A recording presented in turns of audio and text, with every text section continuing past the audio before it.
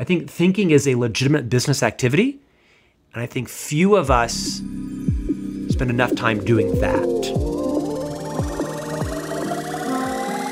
Plug into the minds of the world's cutting-edge innovators, visionaries, and thought leaders who are rewriting the rules of sales and success.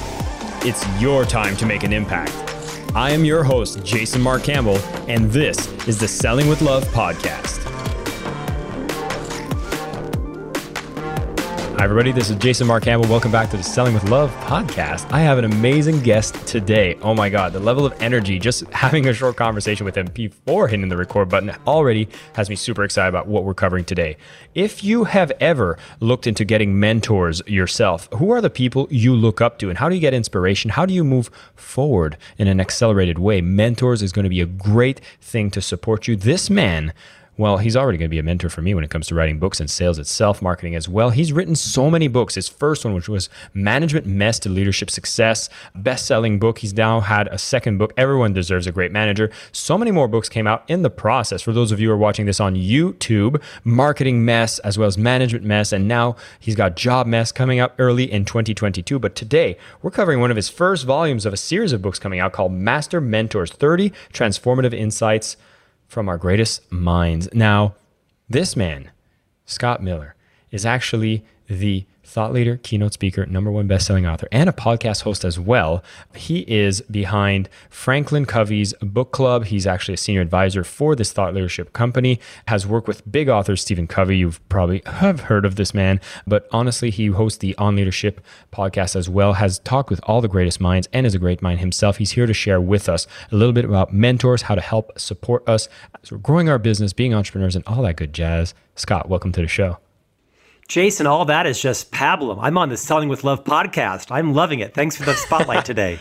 Hey, it's a pleasure to have you here. Now, I love the concept of this book. I was looking through it, a few familiar names, and we're talking about this whole concept of mentors. Now, I'm going to start with a funny quote, which I'm going to see if you're going to correct me on this, but someone said once to me that if you have to pay a mentor, it doesn't count. Do you think that's true? And what's your idea around mentors? Well, if you have to pay a mentor, it's called a coach, not a mentor. So I'm all for paying for coaching. I think it's a genius idea. Lots of different coaches, and every high performance athlete, CEO, entrepreneur I know is paying for a coach. Mentorship is different. Mentorship is about finding someone that has wisdom, has abundance mentality, that has a level of generosity to share with you both their successes and their messes. I think mentorship is about moving from being smart to being wise and really allowing you to help you understand what are you trying to do in life and how can any insights from their journey be helpful. Not turning you into a mini-me version of them, not trying to make you their clone, but to ask big, bold questions and help you progress what's most important to you. Mentorship is something all of us have, sometimes formally or informally. But one of the reasons I wrote the book was because I don't think you have to even know your mentor. I have many mentors I'd never met. I don't know I'm even alive. I read all their books. I follow their podcast. I perhaps have seen them speak on stage. But mentorship can be done virtually, can be done in close physicality. It also can be formal or informal. In fact, most of your listeners are probably mentoring people that they don't even know that. They've not codified that term. So mentorship perhaps is more than what we think it to be. Yeah, because I think you use the proper term. It's actually coach, because some people position themselves as, a mentor for X and you have to pay them to get them as a mentor. But what I love is you're kind of democratizing the access to a lot of insights from these great mentors so that more people can have access to it. And I know you have a big brand around a lot of the book series you've put out, which is all around the mess in every area of business. So are you saying if we have a mentor, we're going to avoid the mess, or is that unavoidable? I think that is the golden question. I think when you're looking for a mentor, I don't think your criteria should just be who's done this already or who's been the most successful. I'm married for 12 years. My wife and I have 3 sons. If I want to find out how to have a 40-year marriage, I tend to talk to people who've been divorced several times. I don't go to someone who's had a 40-year marriage. If I want to build my business into a $50 million company, I don't go to someone who's done that. I go to someone who's had multiple bankruptcies because I don't have the talent, the skills, the temperament, the personality, the education, the wealth of perhaps those that have been always successful. What I can do is I can avoid the big pitfalls. what do you do that resulted in getting divorced? What did you do that resulted in having a huge setback in your business? I think the best mentors are those that understand the concept that vulnerability is a leadership competency, and they're confident enough to talk about their mistakes, not in an open kimono, confessional fashion, but they're willing to help you say, well, here are some pitfalls that you might fall into if you behave this way or think that way. I also think it's important to surround yourself with successful people, right? You're the average of the 5 people you are friends with. You get that point. So I think when you're looking for a mentor, you're looking both for people that are successful and willing to share, and people who have been unsuccessful and have used that as an opportunity to teach others how to avoid their mistakes. I think both are equally as valuable. And when I look at something like in your book, you're bringing a bunch of amazing people that you can get some top insights on various categories, whether it's leadership, sales, marketing, all those amazing things. Are we only supposed to look at these great, popular, famous people in various of industries, whether they've been through successes or failures? Or is mentor things that you should be looking for within your immediate circles or within your community? And if that is something to do you have a method to suggest to people on how to approach a mentor anyways? Yes, I think it's both. I think it's people that perhaps are at the peak of their career or have some fame or celebrity or influence, and some people who are not household names. If you look at the list of the 30 mentors that I feature in the book, their requirement was they had to have been a guest on the podcast that I host, which is the world's largest weekly leadership podcast called On Leadership with Scott Miller. And some of these names you've not heard of. Some of these people are not famous. Perhaps they're starting out or they had a especially wise insight that someone else can learn from. So I think mentorship is you're looking for someone, like I said, that has an abundance mentality. First, you have to ask yourself as a mentee, are you in the position to be mentored? Do you demonstrate both confidence and humility? Are you open to feedback on perhaps your blind spots or what it's like to work with you or teach you? Are you teachable? And then second, I don't think someone can mentor you unless you ask. Now, again, there are mentors in your life that you perhaps never know. But I think if you're looking for a mentor that perhaps is proximate, someone who's in your industry or in an adjacent industry or someone that you've followed in a local magazine or a columnist, reach out to them, move outside your comfort zone and say, hey, I'm thinking of opening a flower shop in town. I've noticed you are the successful entrepreneur of 12 restaurants. No doubt you have some fundamental business principles that could benefit me and my flower shop. Yes, I could have gone to a florist, but I followed you, and I wonder if you would mentor me. And here's what I'm asking. Could we meet once a month, virtually, on Fridays for 30 minutes? I have 4 or 5 questions to ask you each week. I won't ask you to fund my business. I won't come to your home, and I won't ask you to open up your Rolodex to me. Set very clear boundaries, and then don't violate them. And then when that person does jump on, don't take 45 minutes. Be very mindful. I know we have 2 minutes left. I want to honor your time. And then if they do give you beneficial, actionable wisdom, which no doubt they will if you're open to it, make sure you discern it and perhaps act upon it, because the best way to keep a mentor an ongoing mentor is to have them see their time put into action, have them feel valued. Set some parameters. Make sure you don't violate those, and don't ask them for a loan, metaphorically or literally. I think most people that I've ever met, and I've spent most of my career around, significantly statured people, they want to give back. They have an abundance mindset. They're not scarce. They want to see others succeed. And they value their time as their most precious asset next to their reputation. So they want to invest their time in someone who's going to turn that concept into behavior and that behavior into results.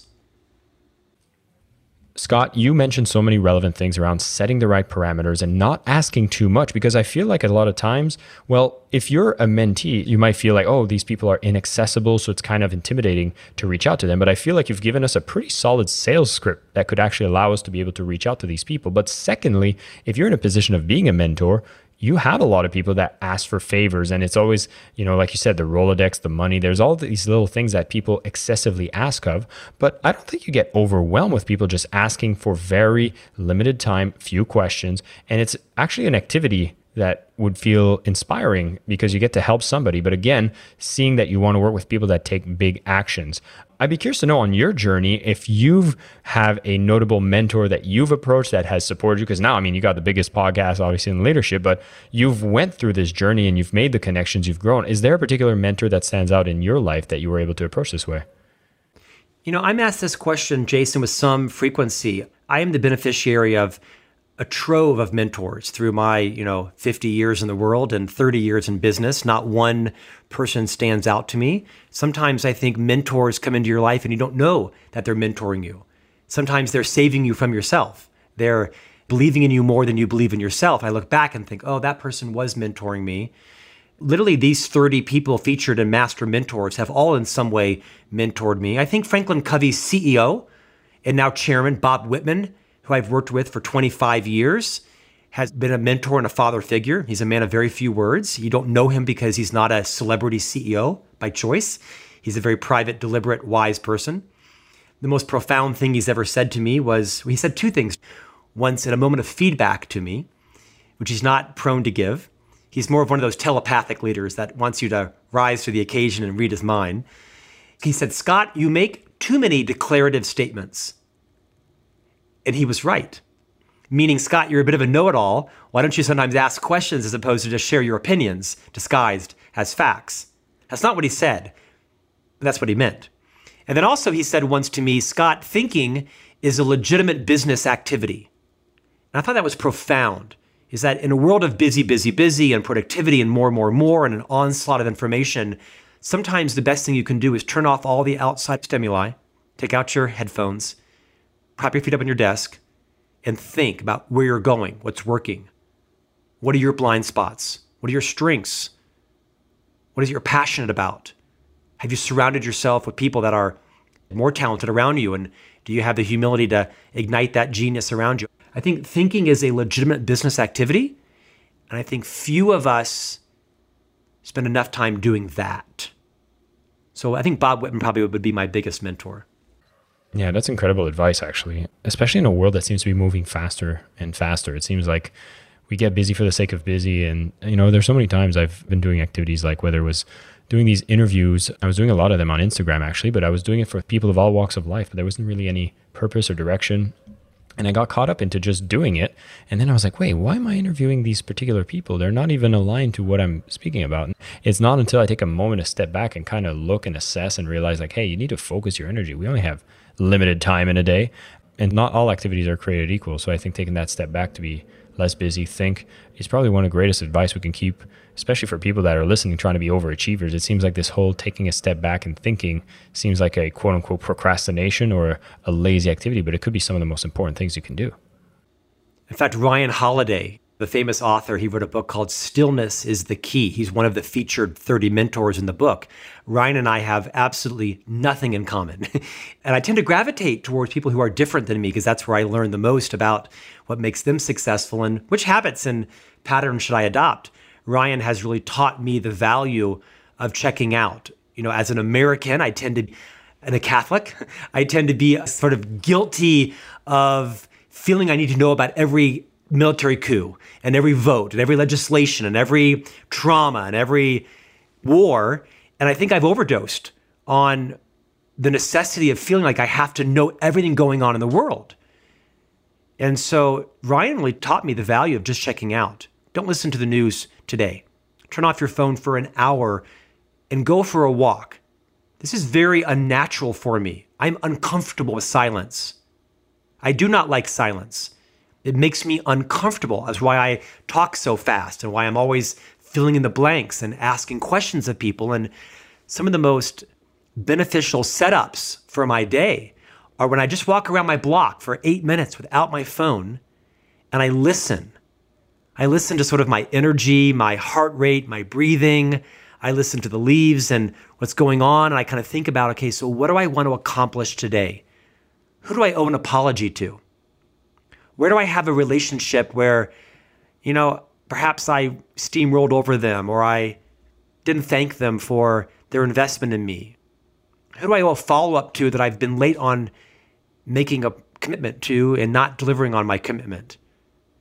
This is a good ritual for me. This is unnatural. I'm a very productive, efficient person. I have an efficient mindset.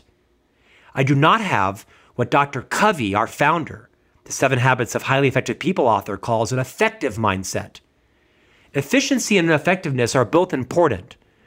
One is not more important than the other. But people like me that have an efficiency mindset fall into the trap of moving that into our relationships with others.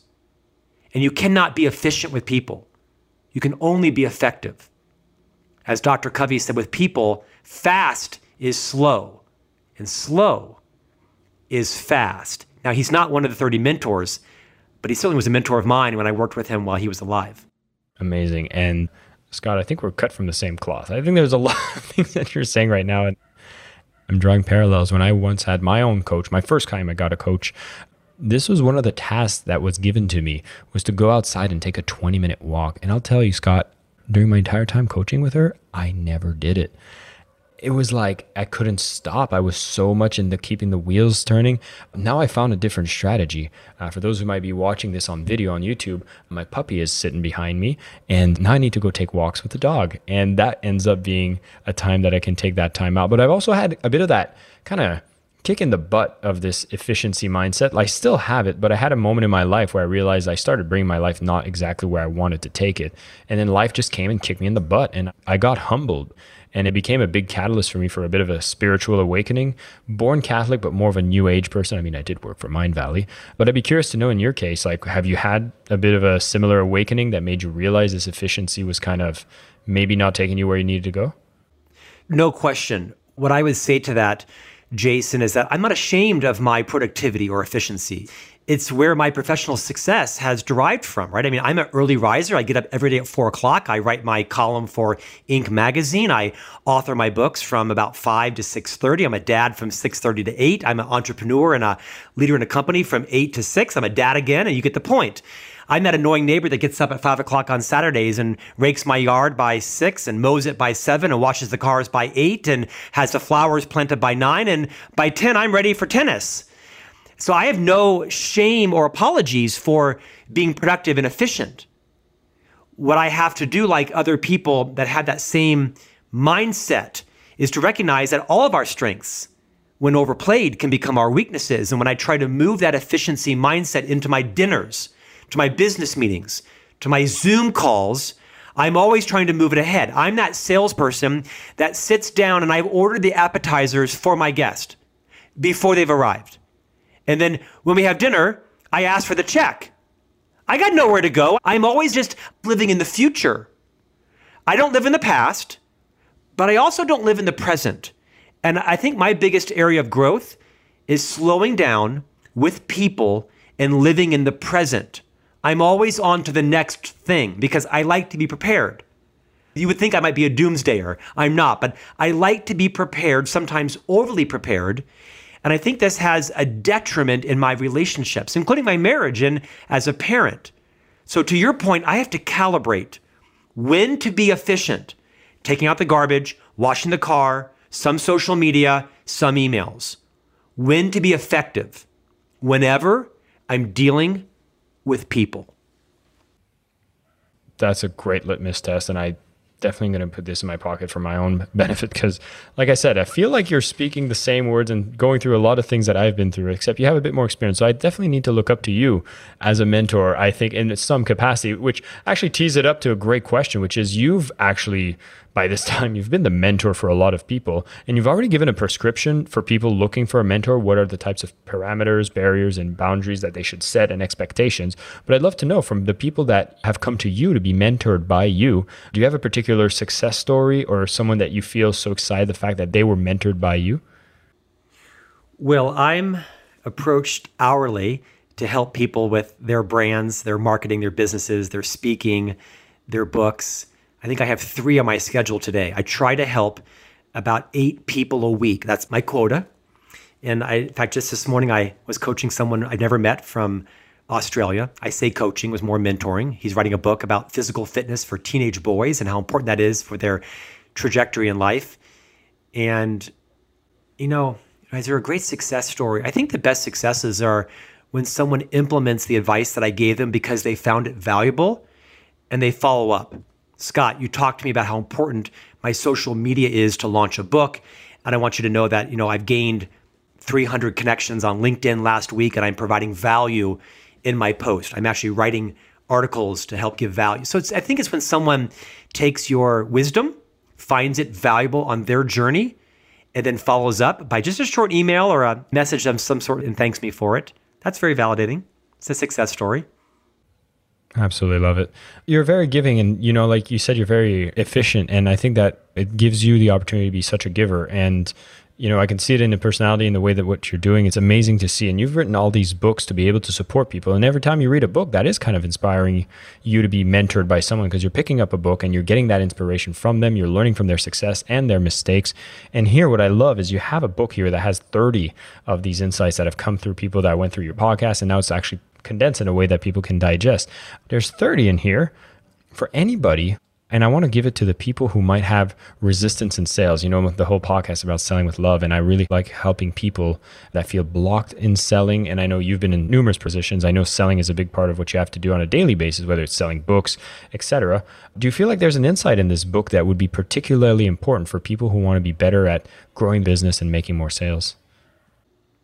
Certainly. Several of them. In fact, the book is quite episodic, and it's why one publisher passed up on it because they thought it was too episodic. And then HarperCollins caught the vision for it. In some cases, I talk about brain health. In other cases, I talk about emotional agility. Dan Pink talks about your peak, your trough, and your valley, which I think is recovery, which is, I think, an invaluable skill for anyone. To answer your question, Jason, I'd say Seth Godin, right? Most people probably listening to your podcast know who Seth is. Seth is a good friend of mine, has been a mentor to me for years.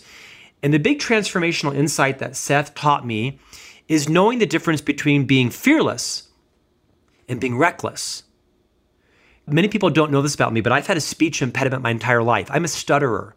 I've had a debilitating stutter for most of my life. I've been through decades of speech pathology and speech coaching. I've had braces twice. I'm actually in Invisalign right now. They're out for this podcast. And I've worn a retainer and headgear my entire life and have, to this day, 2 speech coaches that help me to prevent my stutter from kicking in. I've worked enormously hard on that.